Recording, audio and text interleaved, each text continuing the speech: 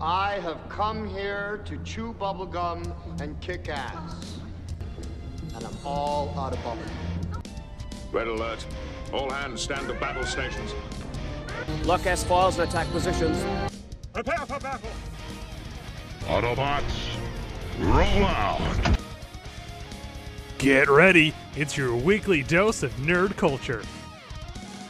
All wings report in. With your crew, Obi-Wan Kenobi, Hello there. Commander Scott, There's nothing amazing about it. I know this ship like the back of my hand. Julian, You tell them I'm coming! And hell's coming with me, you hear?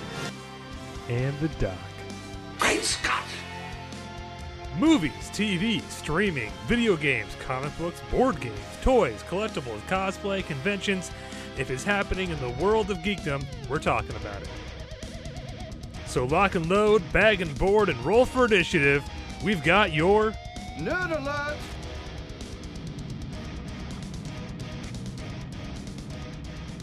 Hello there, it's Obi-Wan Kenobi, your favorite host in all the podcast, and welcome to an all-new Nerd Alert. We've got a very interesting topic coming at you today. This is going to get very eclectic. This is one of those things that only nerds like us would even think about, let alone dive deep into, let alone accidentally do 5 pages of research on. I'm sorry. It happened. It happened. I wasn't going to, and it happened. I was like, I just want to write down release dates, and I should put down like gross and budget. Maybe I should put down like Rotten Tomato scores. And it rabbit hole, Jay. It rabbit hole. I'm sorry. Anyway, before we get to the actual topic that I once again way over planned for, let me introduce the crew. First of all, my right hand man, the man who keeps the nerd in the Tot Nerdy to Me network. Please welcome to the bridge, Commander Scott. So I have recently jumped headfirst down a rabbit hole. I know this is unusual. We're just going to change the name of the show to Rabbit Holes. Welcome to Rabbit Holes. Here's the rabbit hole we fell down this week.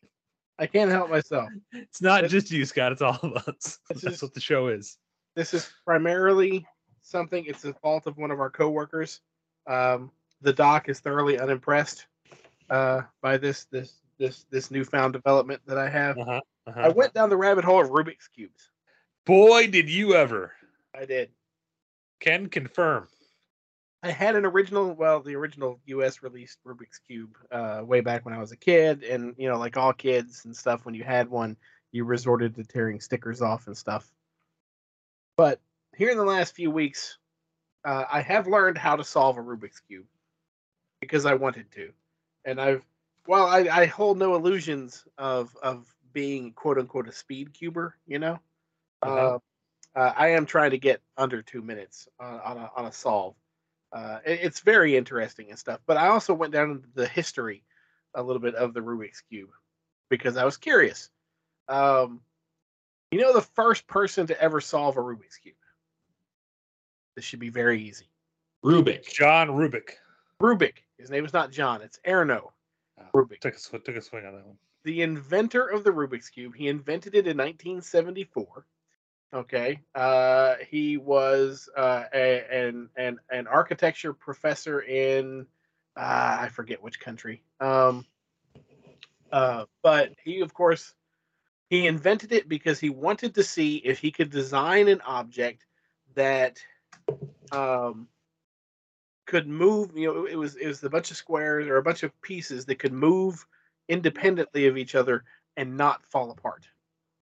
Basically, he just wanted to solve it. That was he just wanted to solve the actual structure, the right. challenge of He building. wanted to climb the mountain because it was there. Got it. So he built it and everything, and they came. He did. That's true.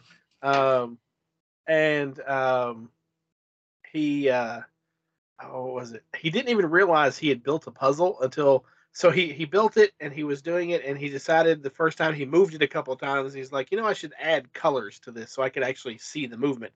So he painted the sides. It was originally wood. The first one was out of wood, and the first time he scrambled it up, he started moving it and everything, and he's like, I don't know if I can get this back now. I don't remember the sequence.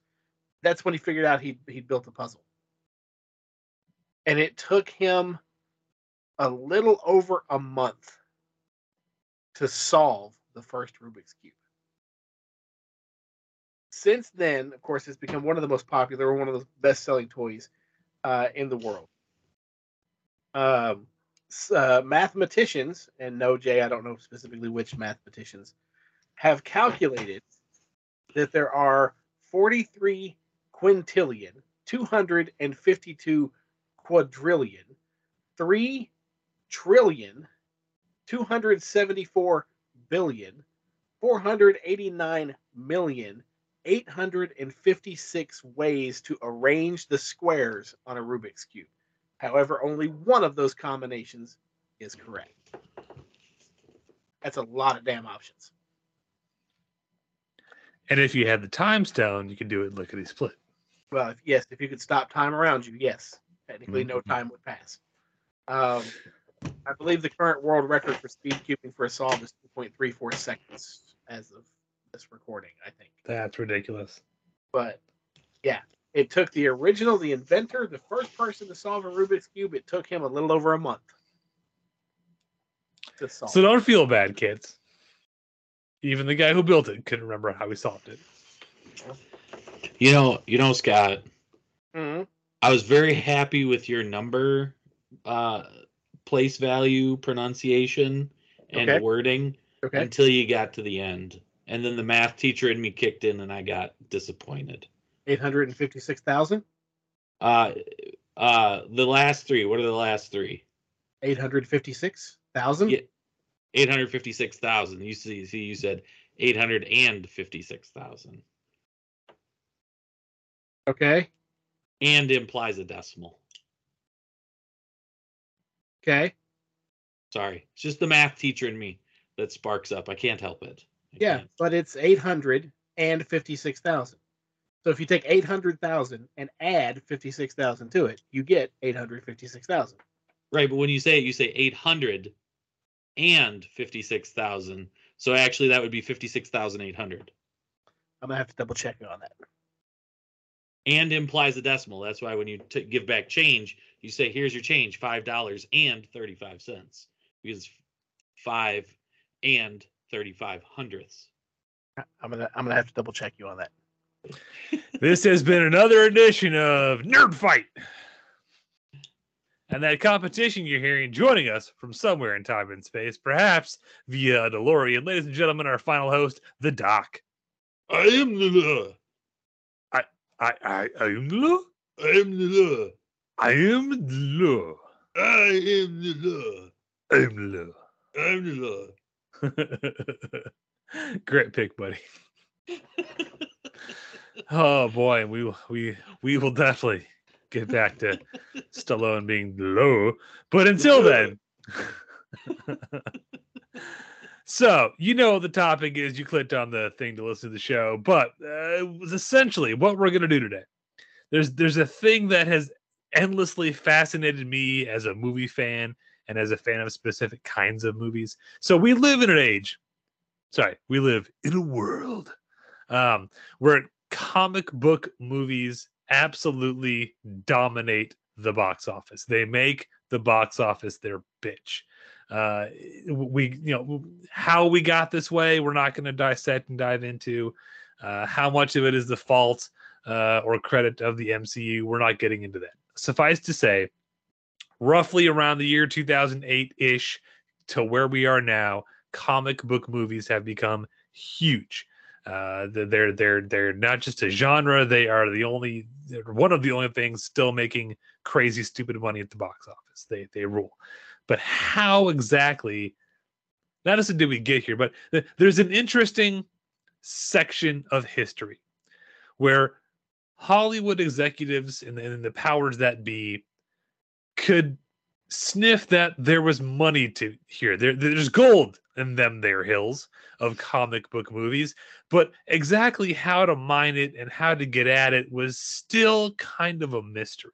There were some successes, certainly, but there were a lot of failures. And I always find the failures more interesting than the successes. Why did something fail? Why did something not take off? Why did this movie spawn 4 sequels and this movie didn't get any sequels when they're both based off comic book properties and things like that? So that's kind of what we're here to talk about today, is the failed 90s comic book franchises. Movies that were released in the 90s, based on a comic book property, not necessarily superhero, but comic book property, that was launched with the intention of being a franchise, or a trilogy, a series of films, to be big business, and just failed to launch.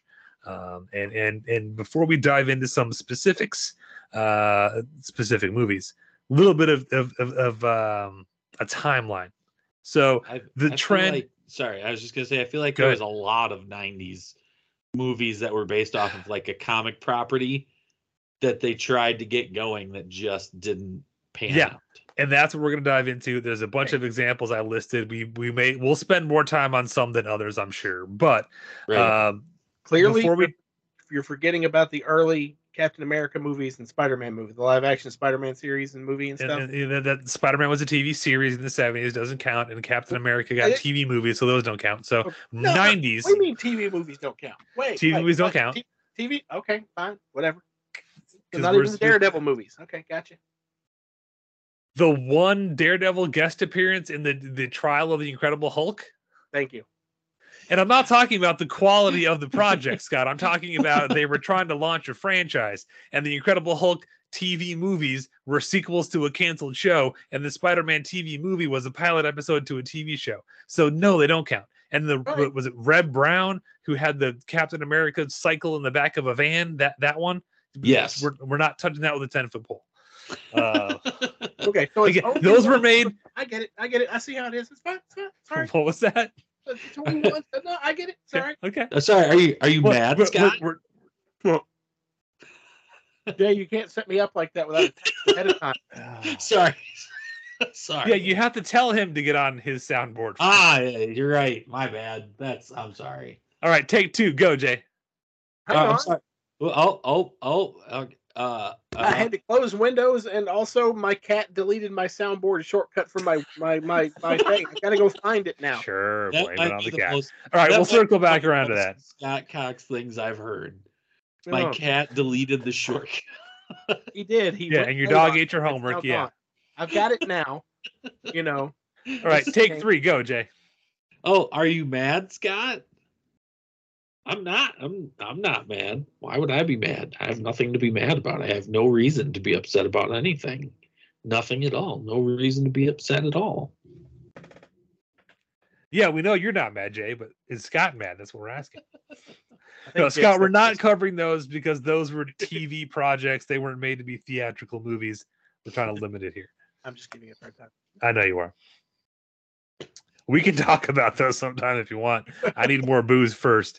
So the thing that starts all of this off is Batman in 1989, which on a budget of $35 million brought in $411 million worldwide. That's 1989 money. It was the number 1 highest grossing film of 1989.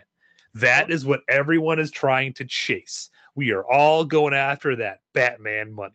Because it wasn't just the movie; it was the marketing. Go ahead, Scott. Sorry. Yeah, I love that movie with the bat repellent, the bat shark repellent, and no. The bomb you can't get rid of. That's Batman the movie. We're talking about just Batman from 1989. Yes, yeah, a few, 1 or 2. Did I miss that? Yep. Oh. It was the number 1 highest grossing film of the year. Batmania swept the world in summer of '89. You couldn't escape the T-shirts and the breakfast cereals and the action figures, and it was everywhere.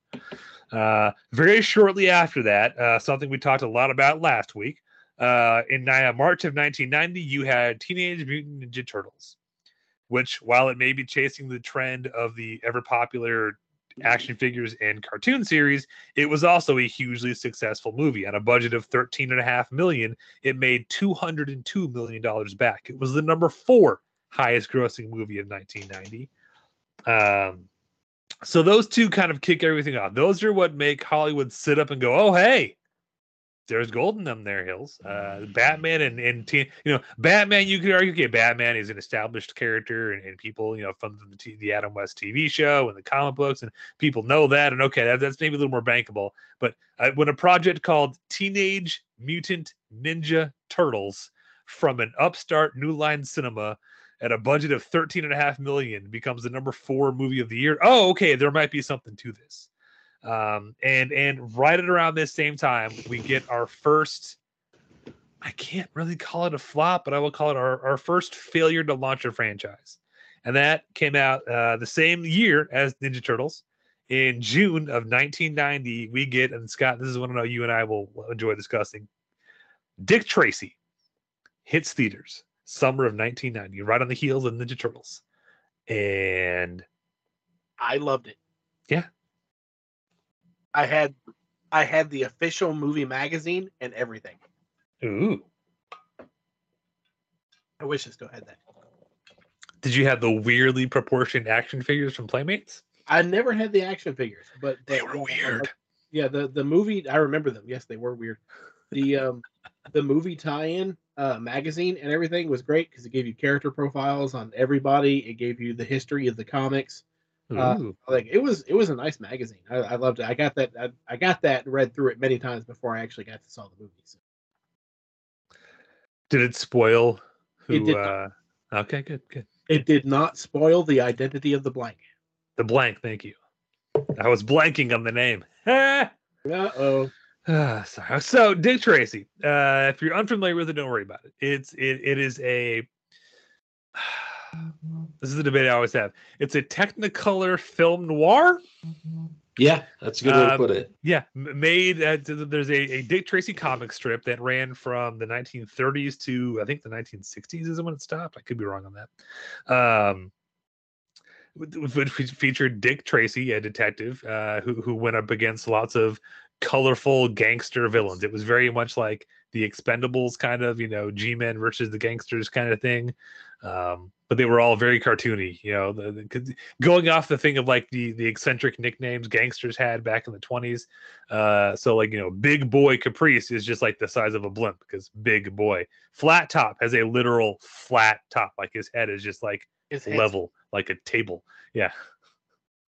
Mumbles can't speak. He just talks and mumble. Like they take the nicknames literally. That's kind of the joke. Yeah. But also, you gotta love the casting in this movie. Oh yes. I mean, Mumbles, who is albeit a key character in the story, because he has a pivotal point to play. Yep. He's kind of he's a supporting character. Is played by Dustin Hoffman. Yeah. Big Boy Caprice is Al Pacino. Flat Top is William Forsythe. I mean, yeah. The cameos go on, or not cameos, the characters go on and on. And most of them, like Scott said, are unrecognizable through all the makeup they have. And the makeup is very well done. Yeah, they look appropriately cartoony. Tenkin, right? Yes, he is. Madonna, who was huge at the time, plays Breathless Mahone. Yeah, Malone? Literally the weakest casting and character in this whole thing. Because Madonna, she plays a great femme fatale. Yeah, but she's just so over the top cliched. It's not funny. Her performance. She has the least, in my opinion, performance of this movie. She's just being Madonna. Well, that's fine. Madonna is the femme fatale. Call it typecasting. And that's fine. Yeah, I'm not saying she's horrible. I'm just saying of all of them, she's So, and again, it's done in that when gangsters were like, big and popular is when the comic came out and or the strip came out that it's based on, and it follows suit. It has all the tropes and trappings of a film noir gangster movie, only everything is in bright pastel, well, not pastel, but like bright Technicolor greens and blues and yellows and reds. And it's very, for the most part, even at night, very brightly lit. And even like the buildings and the cars are like that, red, green, blue kind of color scheme, because that's what the comic strip printing stuff used. Yes, it's a weird, literal translation. Yeah, sorry. It's very primary color. I mean, literally, you have an undercover detective running around trying to get the drop on hoods in a banana yellow coat and hat. Right, it's yellow. Yeah. So yeah, it's unique. It definitely does a good job of translating the look of the comic into live action at great expense. The film's budget was $47 million, and in 1990 money, that's no laughing matter. This is before your standard Marvel movie cost 200 million. 47 million was a lot of money. It's 10 million or 12 million more than Batman had. Anyway, so all that aside, I loved the movie as a kid. I did have the weird Playmates action figures that were humans but proportioned like they were Ninja Turtles. It was weird. And it was, and I've said this before on the show, it was my introduction, without even knowing it, my introduction to film noir. As I watched stuff later in life, stuff like the Maltese Falcon, and the original Scarface and stuff, I was like, this is what Dick Tracy's trying to be. Okay, I get it now. It made money.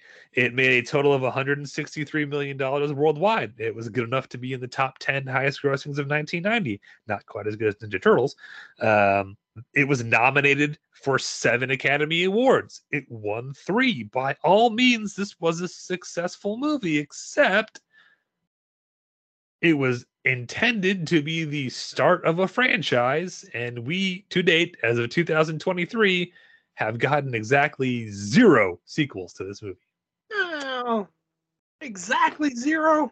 Yes, exactly 0 theatrically released feature-length narrative films that continue the story. Now you're re-quantifying a sequel, yes.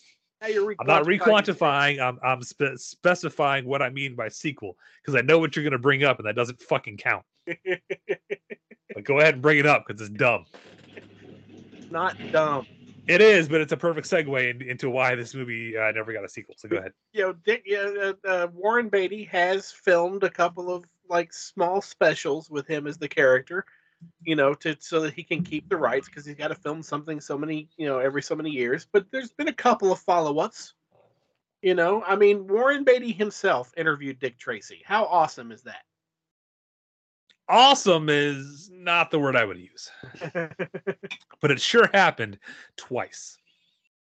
The second one, I don't think he interviewed himself. No, it happened twice. He did it once in 2009 with Leonard Maltin as a big special, and then he did it again a couple years back on fucking a Zoom call. Oh, yeah. Again, to keep the rights. Yeah. No, I think what killed this movie, and then this is kind of one of the rabbit holes I fell down to with a lot of these, is 2 things. Number one, I always felt it was in a weird spot, because who exactly was it made for? Because, well, yeah. Kids, people me and Jay's age, we didn't grow up with the Dick Tracy comic strip. My introduction to Dick Tracy was this movie. Adults who may have read the comic strip, again, the strip ended, I think, in 1960. So at this point, 30 years after the strip was done running, and we're making a movie about it. Okay. And this is kind of a theme. I want to bring it up now because I think this applies to a lot of movies on this list. So I'm not sure. It was too grown up for to really move a lot of merch, because those action figures did not move very well. Famously, they saved the blank action figure because the identity of the blank is a big plot twist. They didn't want an action figure ruining that, because the blank would have the blank. It looks like the Question from DC Comics.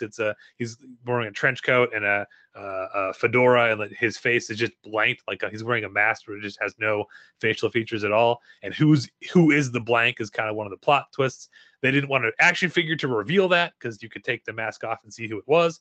So, they pushed that figure to wave 2 of the action figures. And wave 1 sold so terribly, they unloaded all of wave 2 into Canada just to dump them off. So if you were one of the handful of kids who were big into Dick Tracy and you were trying to collect all the figures and you could not find the blank action figure, that's why. The kids didn't quite jump on board with it, and adults didn't. despite being a little too grown up for kids, it was also a little too cartoony for adults. Because again, even though you're doing it through wonderful makeup, they're very over the top cartoony characters, and it's a little on the wacky side.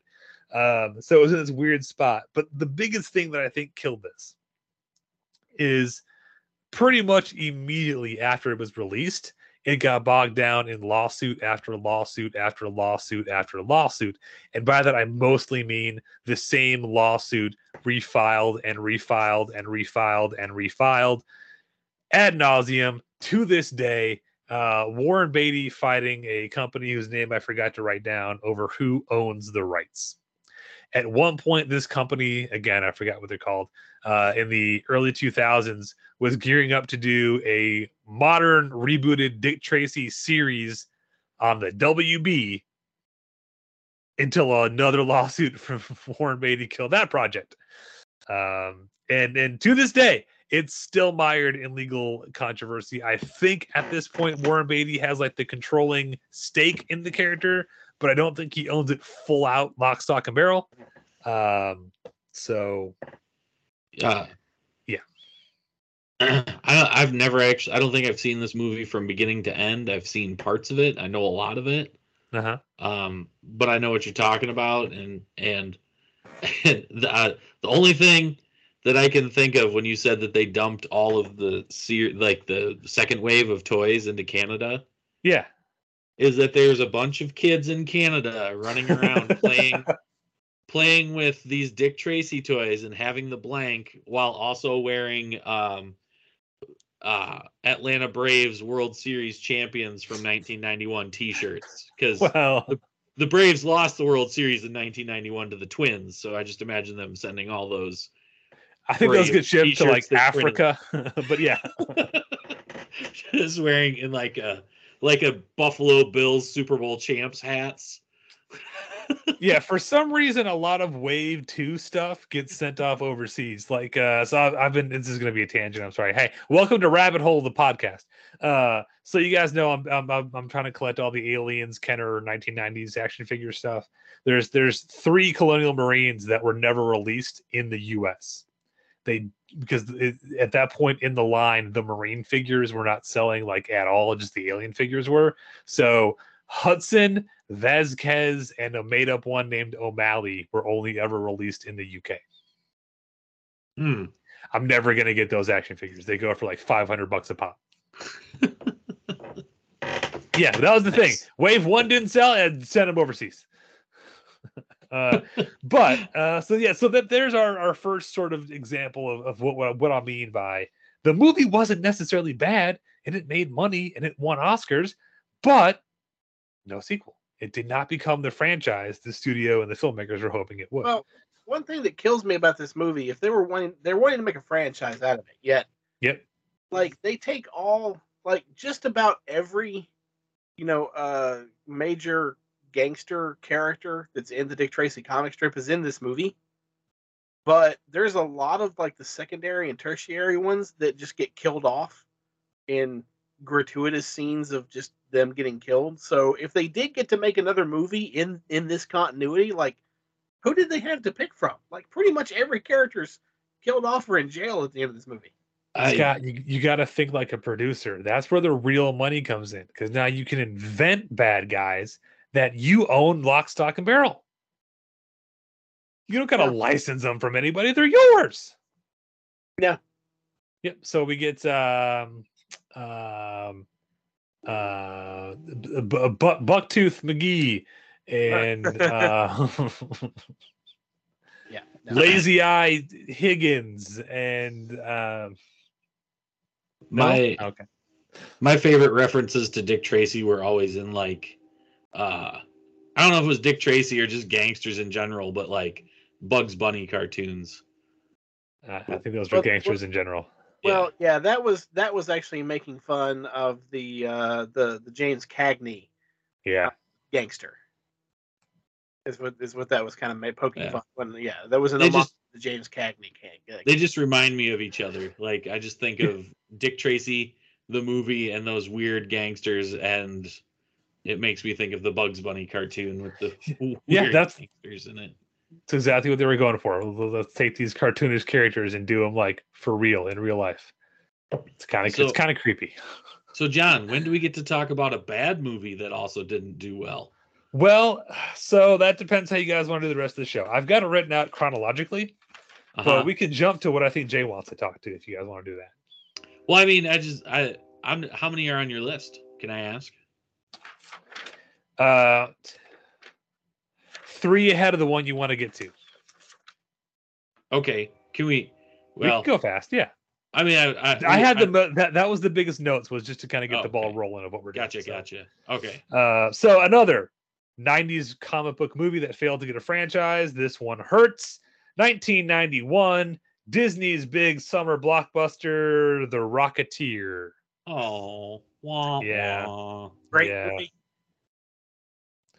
Yes, it is, Scott. And again, I'm not saying these are bad movies. These specifically, anyway. There are some later we're going to get to that are definitely bad movies. But yes, no, Rocketeer. I'm not going to say much about this because I talk about Rocketeer all the time. But so my question is, when was the comic The Rocketeer out?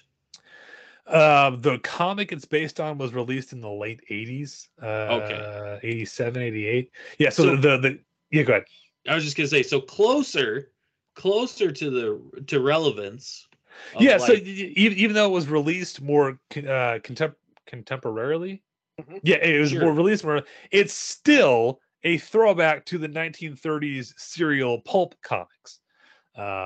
There's a theme to these first several ones. I see so yeah. $35 million budget, only run in $46 million. And I think this falls into the Dick Tracy category of who did they make it for? And I'm glad you bring that up, Jay, because this is an interesting contrast. So they came out within about a year of each other.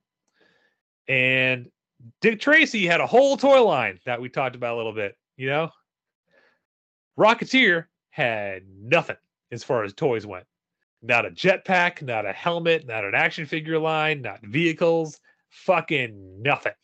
No. Jay, if you were a kid, which of these two toy line or two movies would you probably buy toys of more? Well, obviously the Rocketeer, but I just got an image of like little baby John Peacock with the helmet on and the jetpack, and you had to buy them separately, of course, because make money. Just running around his yard going, "I'm the Rocketeer." Like, I mean, it sells itself. The commercial sells itself. Right? Yeah. Diving off my tree fort in Illinois. Because it's the blimp. Yeah, no, it's okay. I definitely did not use my broken proton pack as a Rocketeer jetpack. Well, definitely. So I did not do that, but because I was in a little bit different era for toys. You know, so the old 3.5-inch GI Joes. Yes. Right. Okay. So there was a Cobra Viper. Okay.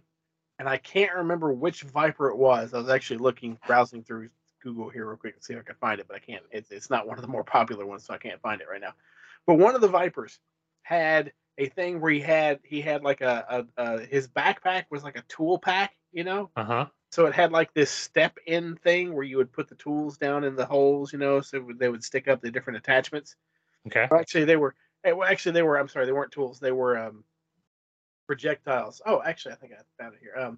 But there were projectiles for his gun, and his gun in his hand was like he would grip it in the middle, and there was a barrel on top and a barrel on bottom, right?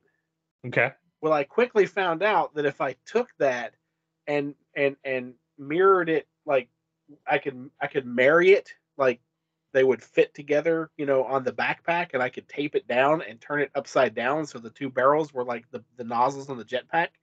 Okay. And I could cut out a piece of cardboard on the fin to put on the helmet. I could make a little Rocketeer toy. Ooh. I did. He flew around everywhere. You were much more creative than I was. I inherited some G.I. Joes from my older cousin, so I had that like Wave 1 Duke green jetpack that he uses at the opening of the cartoon sequence. Yeah. I forget what other G.I. Joe. I think it was the pilot for the Sky Striker because he had a helmet. But he sure got that jetpack a lot. But yeah, so I think that's part of it. Is Disney didn't really push this. I think the Rocketeer is something that you could have marketed to kids, and it could have helped. Maybe not made the movie financially successful, but it could have helped recoup some of that cost, because it didn't do well at the box office. But it's me. I had to look into it. I'm sorry. I promise I didn't do this for every movie, because I eventually fell asleep. But I did look into what I think actually killed the Rocketeer was box office competition. Oh, excuse me. So there was nothing in the box office that could even compete with the Rocketeer. It was the best movie of that year. Is that not true? I'm not saying, again, we're not talking quality. We're talking box office. Go ahead. So within that same summer, you had Teenage Mutant Ninja Turtles 2: Secret of the Ooze, Hot Shots, City Slickers, Robin Hood, Prince of Thieves, and a little movie called Terminator 2: Judgment Day. Wow, that was a good year. I don't think any of those movies would hold a candle to the Rocketeer in the all box within office. the same summer. Yeah, that would never. What? That's a hell of a summer. Yeah, you're crazy. 91 was stacked. The Rocketeer got hosed. Let me tell you. Sure did. Whoever planned that release date, you. Oh, that's funny. Yeah, that's a lot of really good movies. That's yeah. Mm-hmm.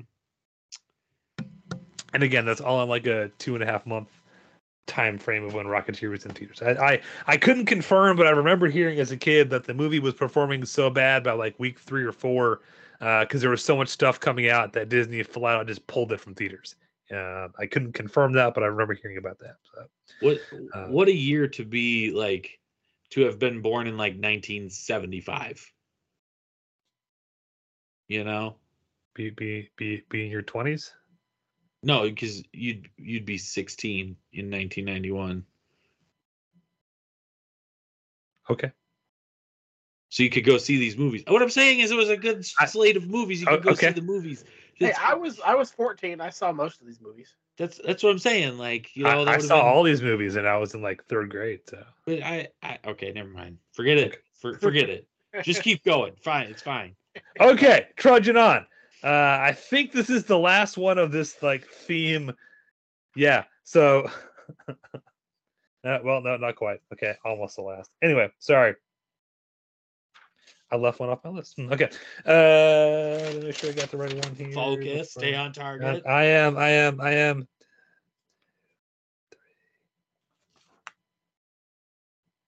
Oh yeah, I left one off my list, motherfucker.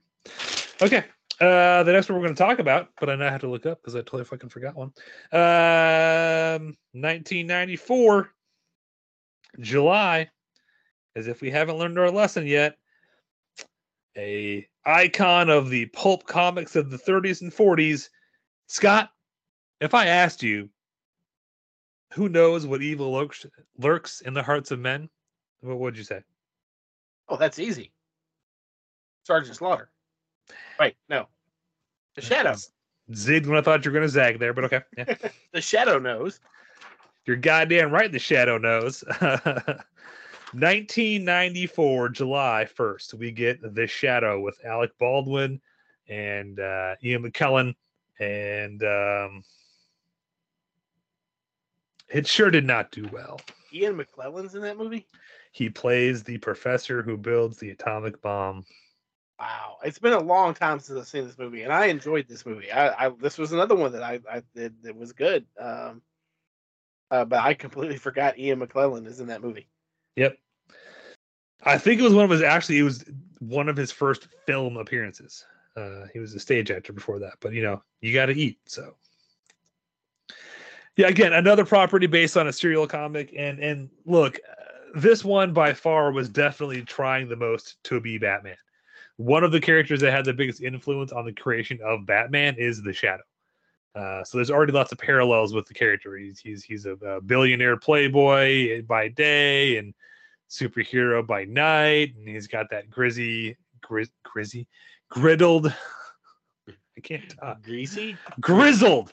He's got that grizzled, gritty kind of detective noir thing going for him.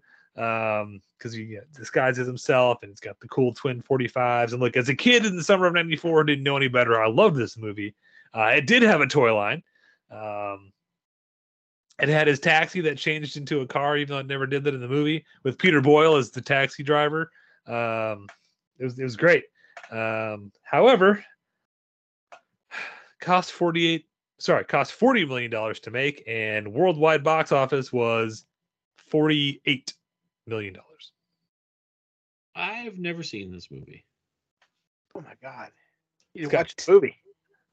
It's a good movie. It's not Batman, and if you went into this expecting Batman, because that's what they were trying to do, it ain't Batman. It's a cool, fun. Again, those three movies together make a really cool, fun with another one we're going to talk about later. Kind of, hey, we can tell superheroes and comic book movies are doing well. What properties can we nab quick? And these were sort of, I don't want to say low hanging fruit. And again, Rocketeer is in kind of a weird thing because even though it's an homage to 30s pulp comics, it was written in the 80s. But these were all independently published. They weren't part of Marvel or DC. These were not cheap, but they were quick and easy to grab and pick up. And the executives in charge at these studios at the time may have had some nostalgia for some of these properties, but the audiences that they were marketing them to sure did not. And The Shadow, again, as much as I love this movie, it's got a great cast. It's a really fun, again, pulpy 1930s serial kind of movie. It's great. It had the same problem as The Rocketeer.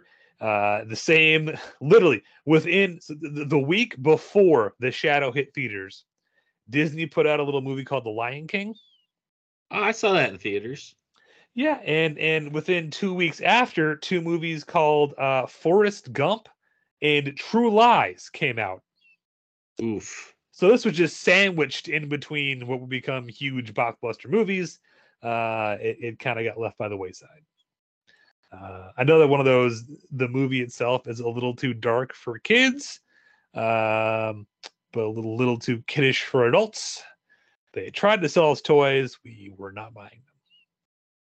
Those bastards. Yeah. All right, Jay, the one I know you've been waiting to talk about. Here we go. This is just a really weird property, but it could have been great if it was adapted properly. It came from the kind of punk influence of the 80s bleeding over into comic books. 1995, Tank Girl. Hey, yeah, that's the one. This is the first one on this list that I'm going to say flat out, this is a bad movie. I know they had high hopes and they were trying, and I'm not going to spend much time because I don't think anyone else here has seen this movie, but it is not good. I've seen parts of it. Yep. Lori Petty was perfect casting as Tank Girl, who was the Manny Pixic. Think Harley Quinn now, but like 30 years before Harley Quinn. That's Tank Girl. The comic is, yes, and driving a tank that may or may not be sentient. It's the thing. It's very, again, this is like Tank Girl, the comic, and the movie is the punk rock superhero. She's fighting against, she's in a post-apocalyptic Australia, fighting against an evil corporation, the Water and Power Corporation, because water is now the most valuable thing on Earth. Malcolm McDowell is the head of Water and Power. He was looking for a light, fun project after he did Star Trek Generations, and he picked this. It has Ice Cube as the leader of a group of mutant human kangaroo monsters. Okay. With makeup and visual effects from Stan Winston. Nice. So they're creepy as fuck and they'll give you nightmare fuel, but they sure look good as nightmare fuel. It's like, yeah. Apparently he slashed his normal fee in half because Stan Winston was so intrigued and excited by the thought of doing human kangaroo makeup on Ice Cube. So yeah, Tank Girl did not do.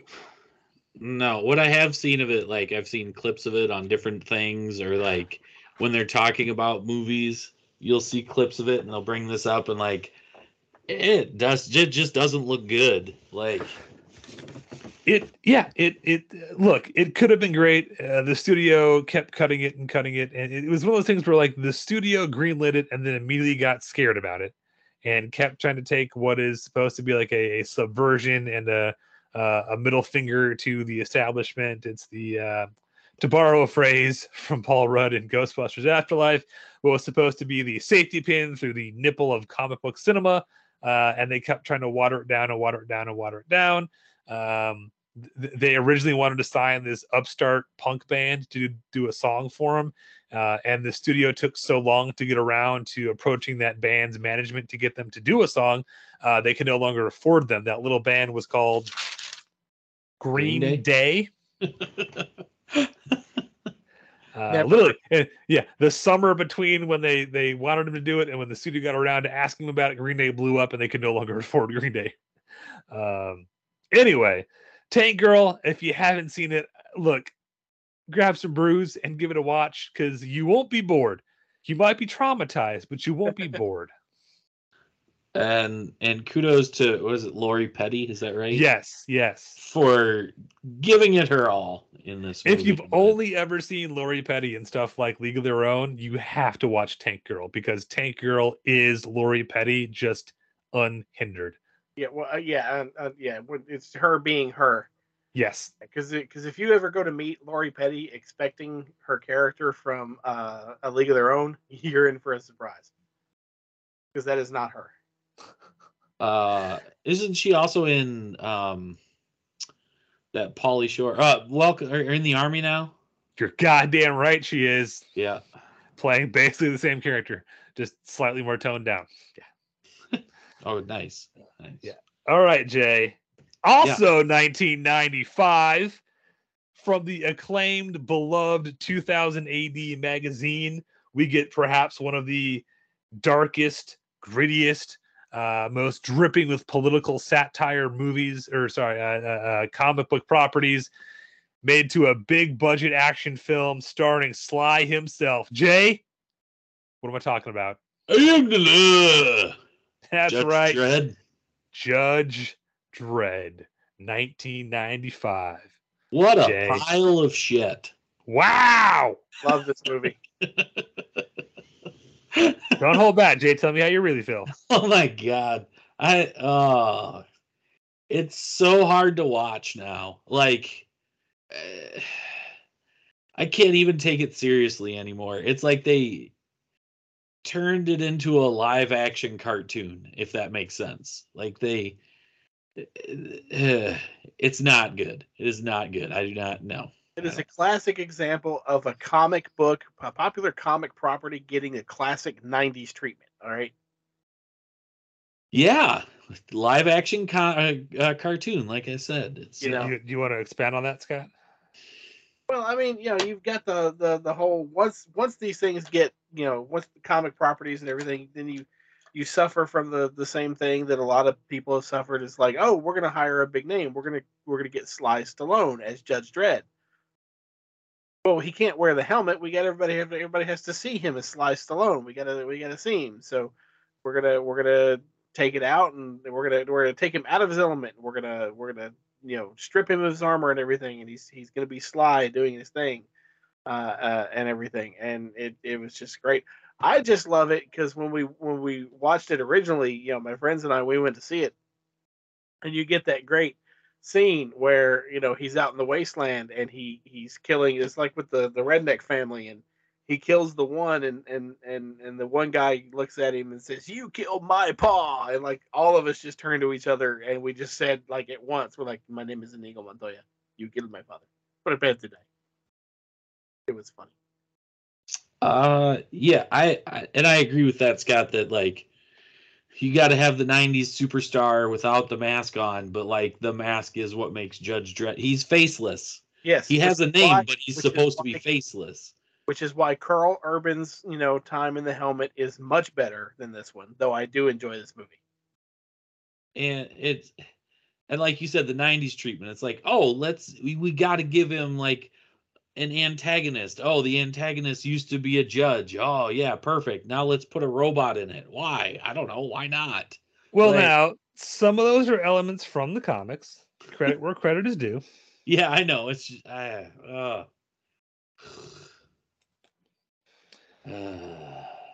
yeah, it's I file this under someone did not understand the assignment. Yes.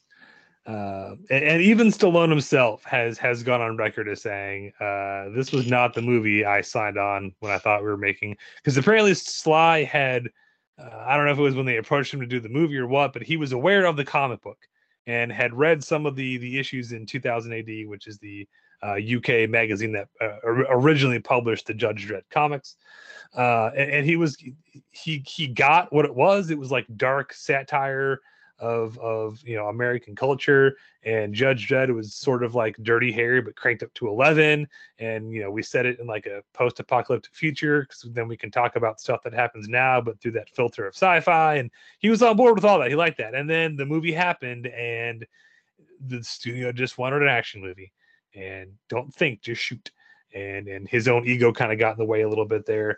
The movie was cut, and I just learned this when I was looking into it. The movie was cut and resubmitted 5 times to get it from an NC-17 to an R rating. Oof. Good Lord. Which first of all tells me somewhere out there is an NC-17 cut of Judge Dredd, and why the hell have we not gotten that on Blu-ray yet? I'd love to see it. I know. It was then cut again because they decided by Stallone it would do better as a PG-13 rating. Give me the NC-17, Judge Dredd, and then I'll let you know how good it is. Right? That's what I'm saying. So yeah, this was very much an issue of, again, for a character who in the comics is never ever depicted with his helmet off ever. He wears it for about the first 10 minutes, and then it's off the whole rest of the movie. Here's the real question. Yes. When did they decide that putting Rob Schneider in this movie was a good idea? They must have thought Demolition Man did so well, and I'll have to look at which one came out first. Because Rob Schneider had a whole sub-career in the 90s of being an action movie sidekick. Yeah. He did, and it was wonderful. None of them were good, but he kept doing it. Because what was that one with the 2 brothers, and he's like, they're surfer dudes, and he sings Surf Ninjas? And he sings the song, Surf Ninjas, yeah. Bop-a-ram, bop-bop-bop-bop-bop-a-ram. Yeah. Hang on. Bob-Ron? It's Rom. Barbara Ann. Yes. No, the movie. Yeah. In the movie, there's a guy, a dignitary visiting, and he's the Bop-a-ram. Okay. Or something like that. They're supposed to do an introduction for him, and they forget to do it.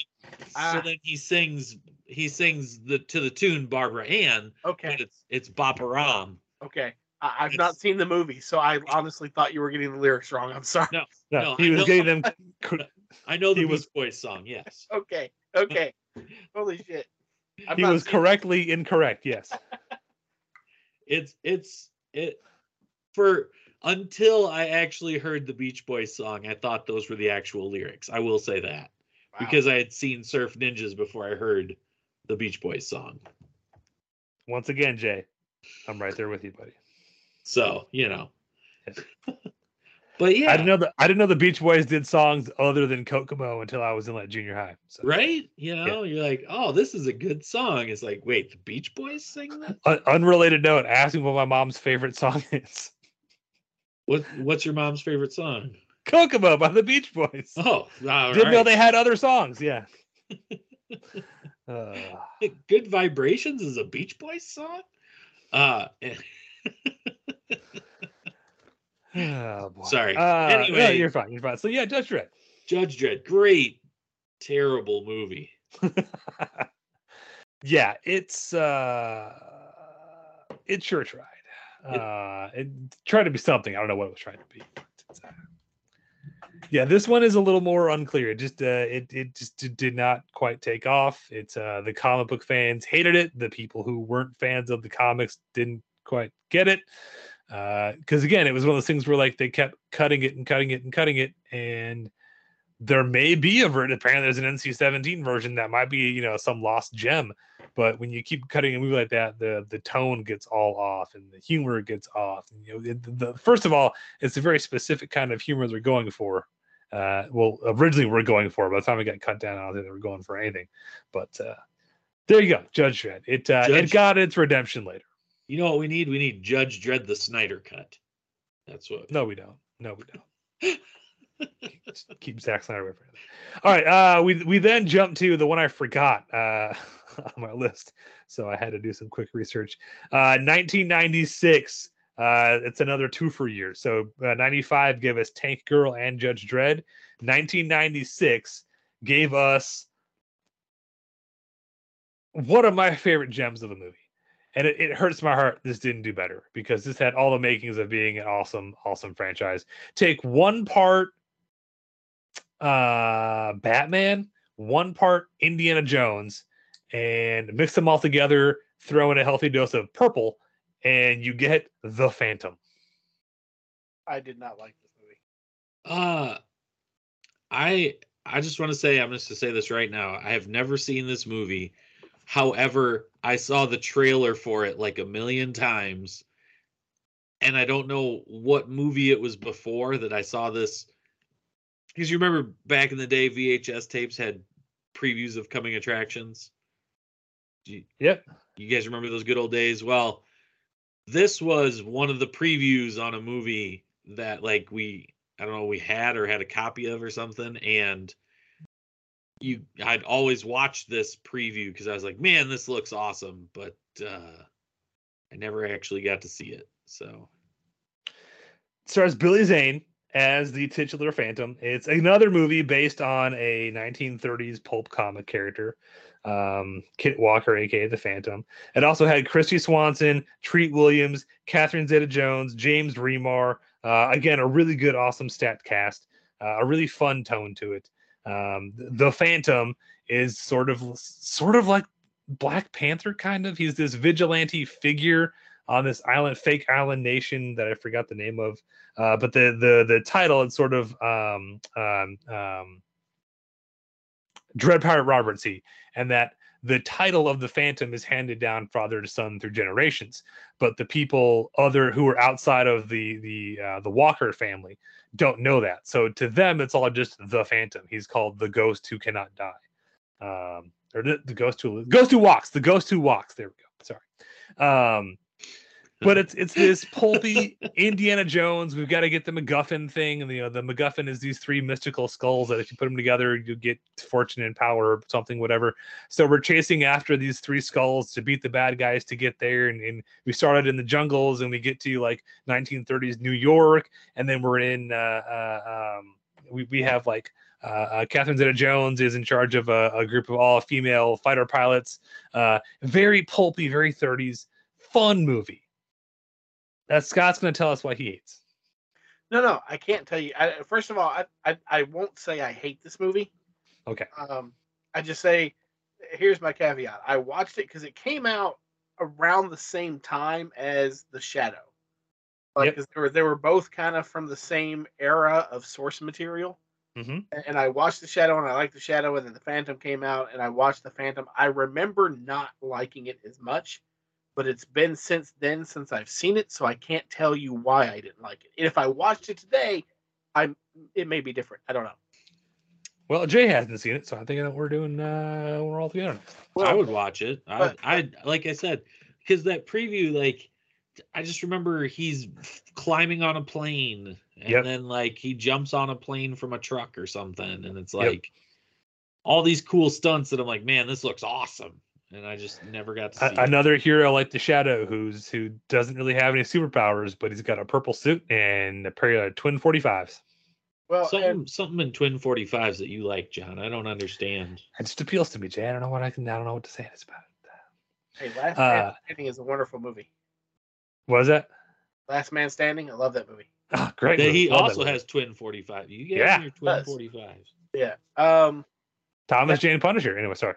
Now, one thing that I can say is that I'm pretty sure that this character was somewhat of the inspiration for Black Panther in Marvel, because there's just way too many similarities with everything. And of course, this came out long before. I think I'd have to look up the exact. Oh yeah, a good 30 years or so. Yeah. Yeah, and I don't care for Black Panther in Marvel. I've just never liked the character ever. Okay. So yeah, it could just be this archetype. I just don't like it. One bit of trivia I want to drop on you. If you do decide to watch this movie, I highly recommend it. It's a fun time. Mid 90s, we were not in the era of cool super suits that we are now. So this movie, Billy Zane is rocking a leather head shroud with a mask built into it, some leather boots, leather holster, and a whole lot of purple spandex. Because that's all his costume is flat up purple spandex. And they originally built it to have padded muscles in it to make him look bigger. And Billy Zane said, fuck that noise. Billy Zane just hit the gym nonstop for like a year leading up to this movie. So when you watch that movie, all of the Phantom when he is in that suit is 100% Billy Zane.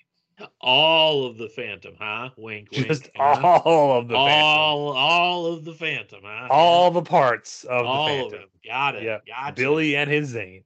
So the ladies like the Phantom, do they? Not just the ladies who I hear.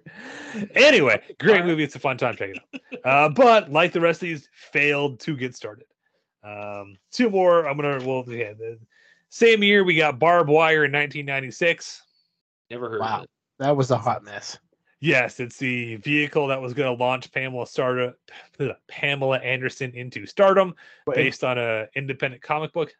Yeah, into movie stardom, because she was already kind of had her star with Baywatch.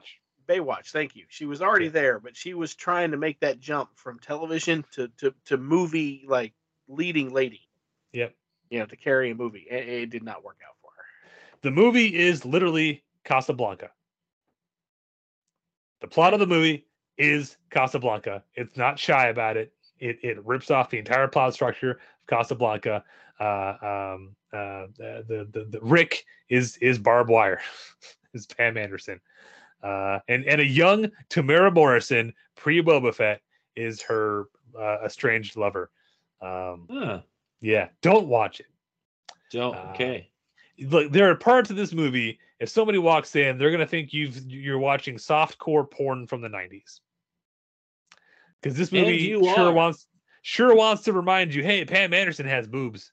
Yep. She won't show them because this is a movie, but she'll show like pretty much everything but the nipple, and she'll do that in like every other scene. Yeah, it's not good. Moving on, last two we have to cover. 1997, we get an honest attempt at taking what was a huge character in the 90s and bringing him to the big screen, Spawn, in 1997. I like this movie. I'm not a huge fan of the comic. I never read the comic. I knew of the character, and I watched the movie, and part of what I loved about this movie was John Leguizamo's performance in this movie. Yeah, he goes off in this movie. Like, he didn't hold back. He was giving it his all in this movie. It's just the rest of the cast was not great. That's what, in my opinion, I felt like the rest of the cast fell flat. Like, I can't remember the guy who played Spawn. Michael Jai White. This should have been his star-making turn. Oh, is that really who that is? Yeah. He's in her makeup the entire time, except for like the opening of the movie.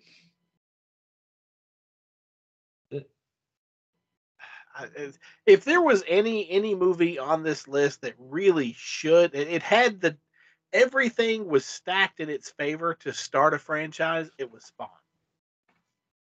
Can you repeat that, Scott? You're breaking up. What? Okay, I'm confused. I mean, like literally going into this movie, everything for Spawn to create a franchise was in its favor. It was a popular comic. It was Image. It was McFarlane. It was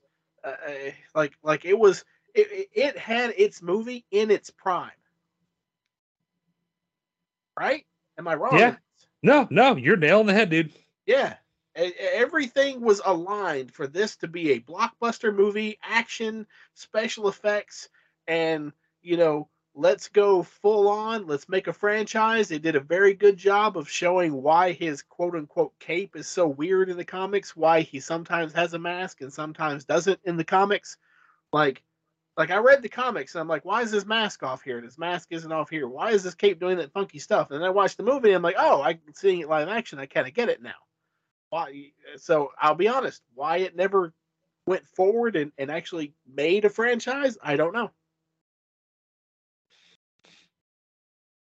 Because it's not like the deck was stacked against it. The deck was stacked for it. John Leguizamo is great. Okay. Hello? Hello? Yeah, we're here. Okay. Okay, I know Scott has had a big thing, but I didn't catch any of that because on my end it was the entire time he was talking. So I'm sorry, Scott. Okay. You're coming in okay now, but everything you just I didn't hear any of that. I don't see why, of all the ones that we've talked about, why this movie didn't start a franchise. Because this movie, at the time that it was released, the deck was stacked in its favor to launch a franchise. The Spawn comics were popular. They were from Image, which was this gritty new publisher on the scene. It was Todd McFarlane, like the man at the time could do no wrong. It had a decent cast for its time. I mean, I thought so. It had special effects. It should have just. Why we never got sequels, I don't know. You are 1000% correct, sir. This one's kind of a mystery. The only thing I can kind of look at with this movie and say maybe this is it is, again, the studio wants Batman. Spawn is similar to Batman, but if Batman is like a hard PG-13, Spawn is like NC-17. Spawn involves demons and the devil and hell and lots of violence, and we got a PG-13 movie. I was just going to ask, what was Spawn rated? PG-13. See, I think, and like you said, I think that's what does it in and stops it from moving forward. Is it's not, you can't get as gritty as you probably should with Spawn. Yeah, and therein lies one of the things. We don't get an R-rated comic book movie until Deadpool, right? Oh, no. Oh, no. No? Okay. No. Okay. Don't worry. We'll get to that. You're right, Scott. Spawn is the one on this list that I'm with you. I am boggled. My mind is to this day they're still trying to get another Spawn movie off the ground, which at this point is a reboot, and they can't get it done, and I don't understand why. Spawn, especially in the 90s, was the comic book character. Forget Batman, forget Superman, forget whatever Marvel was doing. Spawn, you say 90s comic books, Spawn dominated. Oh, it did. Yeah. And anything from Image, that's why we got Savage Dragon cartoon shows and the Wildcats cartoon series, and Image Comics was that this is the bleeding edge of comic books. This is the next generation of comic book creators, and Spawn was the poster boy for it. And again, I think what killed this is the studio wanted Batman, and we're not gonna let Spawn be Spawn. There was, I believe, a late in the game decision to go to a lot of CGI for some of this stuff, and even in 1997, it was bad CGI. Yeah, it does not hold up well. No, and I think they built a animatronic or a puppet for the devil, and then decided not to use it because they wanted to use CGI instead. His cape was full CGI, which was an interesting decision. Well, yeah. So and that's the thing, So in the comic, if you read the comic, his cape always did these weird, because the artistic style of it. His cape was always in this. You had these wide sweeping shots, of him, on a building, or whatever, backdropped by the city with his cape doing all this weird stuff and everything. And then sometimes, in one panel his mask would be on, and the next panel his mask is gone. And so reading the comic, I always had a problem. I'm like, why is this cape doing this weird stuff? Why is this mask on and then off? And then when I saw the movie and I saw it live action, I saw, in my opinion, what was Todd McFarlane's vision when he's doing the panels. Like, oh, I see what's going on in the comics now. Yeah, the CGI was 90s, it was a bit wonky, but I liked it because it showed me this. I had never seen this before, and I enjoyed it. That's just it kind of got a redemption. There's an HBO cartoon series, Spawn, that was much more what the comics were. And look, I really still would love to see a proper Spawn adaptation, whether it's a movie or a streaming series or what. I would love to see it, because it did not really get its due.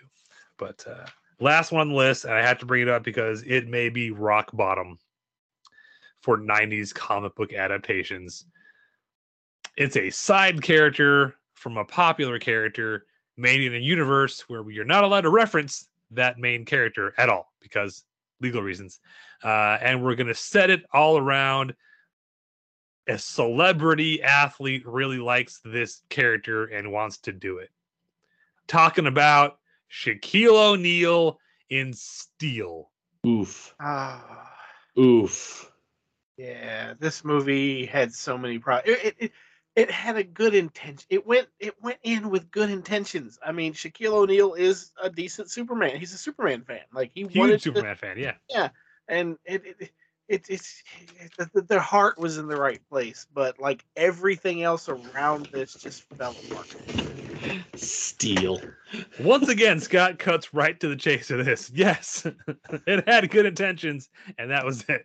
That was it. There's nothing else about this that was good. Shaq can't act. No one else around him is doing any work to help it's this weird, goofy, wacky tone. It's a shoestring budget for a character that nowadays, sure, you can look at Iron Man and say, oh, okay, it's like Steel's like Iron Man. I can see that working. Okay, cool. Oh, and he's a Superman spinoff character, but we're not allowed to mention Superman at all? Okay. Tough. Yeah. Tough sledding right there. Yeah. It's it just whoo boy. If you haven't seen it, don't. No. You know what? Watch this one. I want you kids to know how bad it can really get. So when you're out there bitching about Ant-Man and the Wasp: Quantumania not being good, you can know what a real bad superhero adaptation looks like. Because that ain't it, kids. Okay, we had Shaq in fucking Ren Fair armor. That's what we had in the 90s with a sledgehammer. And we liked it. No, we didn't. We hated it. No, but that's what I wanted to. So thankfully, we end the decade on a much better note. And I'm just going to name drop a couple titles real quick. End of the 90s, we end with the actual first R-rated superhero comic book adaptation, motherfucking Blade. Yes. Great some movie. Motherfuckers were always trying to ice skate uphill. Blade. Yeah. And a gem that I debated putting on this list of failed franchises because it never got a franchise, but I fucking love this movie. 1999, we got Mystery Men. Mystery Men's a great movie, but it's only I a haven't great seen movie. that one. It's a great movie in the same reason that just about every, just about, not every, but just about every, what's his name? The main character in that. What's the actor's name? Ben Stiller. Just about every Ben Stiller movie is great and good because of the supporting cast, not because of Ben Stiller. In my opinion, he surrounds himself with great and talented actors and everything, like just to kind of cover up that he really can't hold anything. Yeah, is he the main character in that though? Yeah, he's Mr. Furious. Yeah. Okay. Yeah, I don't know. Like I said, I've never seen it, so I didn't know. I just know it was an ensemble group. Oh, look, yeah. That's one. Yeah. It's a great movie. It is based on technically a comic book. Some of the characters are taken about little liberties with, but look, it's a good it was ahead of its time. Had that movie come out like 15 years later and been a spoof of the superhero genre when the superhero genre was really up and running, I think it would have been huge. But when it came out in 99, those were the superhero movies we had leading up to that. Now, granted, yeah, there's some stuff in there I didn't mention. Stuff like the Batman sequels and then Ninja Turtle sequels. And we got Men in Black in 97, which is a comic book. The Mask in 94, which is a comic book. The Crow, also 94, a comic book. So the entire decade wasn't all terrible comic book adaptations, but they were more misses than hits. Well, the Crow as an adaptation isn't really bad. It's not my cup of tea, but it suffered from the fact that, well, the main actor gets killed in the middle of production. Yep. Oh, they made sequels to The Crow, which is why it's not on this list. They did, but they came out later and they were very bad. They're all terrible, yes. But because of the fact that it got sequels, I did not put it on the list. Same with Men in Black. But we then, in 2000, we get X-Men, and from there, it's history. But that was the 90s of failed franchises. And Jay, I know you had an idea of how to end this, and I think it's a good way to go out. So we're going to take one of these movies, and we're going to do how would we reboot it now? Jay, which one are we rebooting? Well, we can't reboot Judge Dredd because we already did that. Yeah, because Carl fucking Urban already nailed that shit. Yes, he did. Go see Dredd, because none of us did when it was in theaters. I don't know. Which one would you want to reboot? Scott, what do you think? What you got? Oh, hell. I'm not going to pitch a Rocketeer reboot because I've done that till I'm blue in the face. Yeah. That would. You know what? Dick Tracy. How? Yeah, I was going to say I'm up for trying to figure out how to if we can wrest control from Warren Beatty and just let him fade off into the nothingness that is he's going to do. Yeah. So Warren Beatty's dead. Got it. And we've inherited the rights. The rights have come back to whomever actually would like to do something with it, something good with it. How would we redo it? Like, for some reason, he bequeathed it to three nerds with a podcast. So we are. He's like, I heard your all's podcast, and I know you love it as much as I do. Here, have fun. First, I want to throw this out there that what is it like? Imitation is the best form of flattery. Yeah. So what I would do, the first thing I would say is I would also want an all-star cast for this movie. I would. No. I'm gonna impose one rule for this movie. Yeah. And it's one thing I think the first one got right the first time around. So if it ain't broke, don't fix it. If we're gonna do these outlandish characters, we're doing them makeup. We're not doing CGI. Yeah. I agree. Yeah. Everything makeup, and personally, I'm still happy with the primary color palette. Is there some kind of weird love child between Dick Tracy and the film adaptation of Sin City? Yes. How do we do that? That would be awesome. I don't quite know what that looks like, but it sounds good on paper. I don't know. First thing you need in order to do Dick Tracy, regardless if it's going to be streaming series or movie, which I would prefer streaming series because that's the thing now, and I like it, and I don't have to go to a theater to see it. But you need the right person for Dick Tracy to anchor this thing, and apparently there's nobody else in the world that's available besides Pedro Pascal. So, because there's him, I was gonna throw out John Hamm. Oh my God, that would be an awesome casting, wouldn't it? I was just doing Pedro Pascal because of the whole Mandalorian. Yeah, sorry. There's no child he has to rescue in this one. So yeah. Well, there is in the movie. That's why they're right. That's right. There's the kid. They're right. But yes, oh God, John Hamm as Dick Tracy. Yes, 1,000 times yes. I would see that in a heartbeat. Okay. Now that we have our leading man. Jay, yeah. You're high. Did you have something? Or? No, no. Oh, okay. No, I was trying to think of somebody besides John Hamm, but I was like, nah, I can't. So, I think streaming series is the way to go because you can do it more episodic, and not have to craft one story that fits in every villain, but you can rotate through your villains a bit, but still have sort of an overarching plot thread to do with maybe the blank. Only you have to change who the blank is because people know now. So I don't know how you do it. Well, and also I don't think you need to. You don't need to stick around with the blank. You don't need to do that. I don't think. Big Boy Caprice is because he's the kingpin of the Dick Tracy world. So he needs to be treated like Kingpin was in Hawkeye. Okay, yeah. You know, talked about in hushed tones, but not exactly, seen very often. Exactly.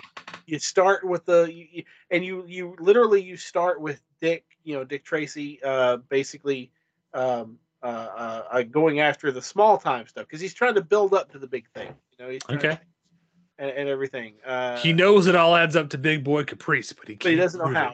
Yeah. So basically, what you've got is you've got John Hamm, you've got our colorful characters, but what you need for inspiration is you need the Kevin Costner Untouchables mixed with the French Connection, but all in primary colors. That's what you need. You need to start with the little ones. You need to work through.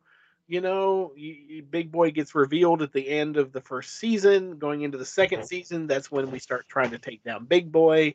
Then you get your obligatory third season where Big Boy's in prison, and maybe Flat Top has vowed revenge or something. I don't know, but occasionally he gets help and assistance from the Blank. You run that mystery as to who it is. Then you got the whole, and then of course you need your good Tess. To play opposite of John Hamm. You need to have that whole thing going on and stuff. So that is definitely the way. Bryce Dallas Howard is Tess Trueheart with her natural hair color. I don't know her off. I don't know her by name. What's her name again? I just said it. It's Bryce Dallas Howard. Thank you, God. My mind went blank as soon as I said it. Oh yeah, she'd make a good Tess Trueheart. Definitely. And that's her natural hair color? Oh hell yes. She's Opie's kid, so yeah. Really? Yep. Yeah, Ron Howard. I did not know that. It's good her last name is Howard then. Yeah. Right? Convenient. It is. But I think if you're gonna do anything outside of the DC or Marvel universe as far as a comic book goes these days, I honestly think that streaming is the way to go, because I don't know. I just don't think you're going to be able to hold up against the quote unquote big boys and that's what feature length releases to theaters. That's one thing I think Dick Tracy has and had working for it is, yes, it's based on a comic book. Ooh, excuse me. And it deals with crime fighting, but he's not a superhero. He doesn't even wear a mask. I mean, even like the Spirit is Dick Tracy. He just puts a mask on. He doesn't even have a mask. Like Scott said, lean more into like gangster films, like The Untouchables and things like The Godfather. Lean more into that, but keep that comic book pulpy kind of like action and tongue in cheek kind of thing going to it. And you won't be competing necessarily with the big, the MCU, because you're going for a different tone, different audience. Again, it's a comic book. He's fighting crime, but he is by no means a superhero. I think that's what you got going for you. You know what, John? To hell with it. I say reboot Tank Girl with Lori Petty. Still as Tank Girl. Let's do it. Now you'd have to do Margot Robbie or somebody. No, Lori Petty. Okay. Ooh, Lori Petty handing off the mantle of Tank Girl to Margot Robbie. I'm so sick of let's hand off the mantle stuff.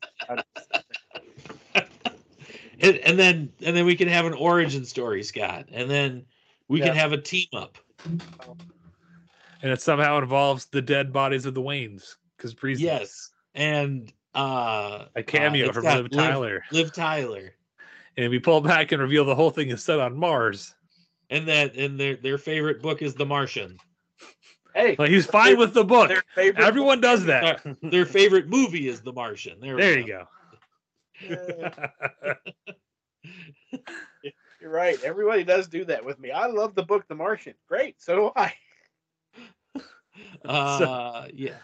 So there's our half-assed pitch for how to reboot. But let us know, what other 90s comic book movies failed to get a franchise? Were there any on the list you want to see us go more in depth to? Do you want to make us watch Steel? Because we'll do it, damn it, if you'll listen to it. what other movies didn't get ones that you think deserve sequels? If you could do any reboots of these and give them a second shot, what would you do and how would you do it? We could spend a whole lot more time on this because there's more we didn't talk about. But there you go. There's kind of our look at this weird section of history where we recognize comic book movies could be successful, but you weren't quite sure what to adapt or how to do it or what would actually work. So we failed a lot. These are the movies that crawled so the MCU could fly. And that's our show. So thank you for listening. And until next time, this has been your weekly Nerd Alert. I am the law.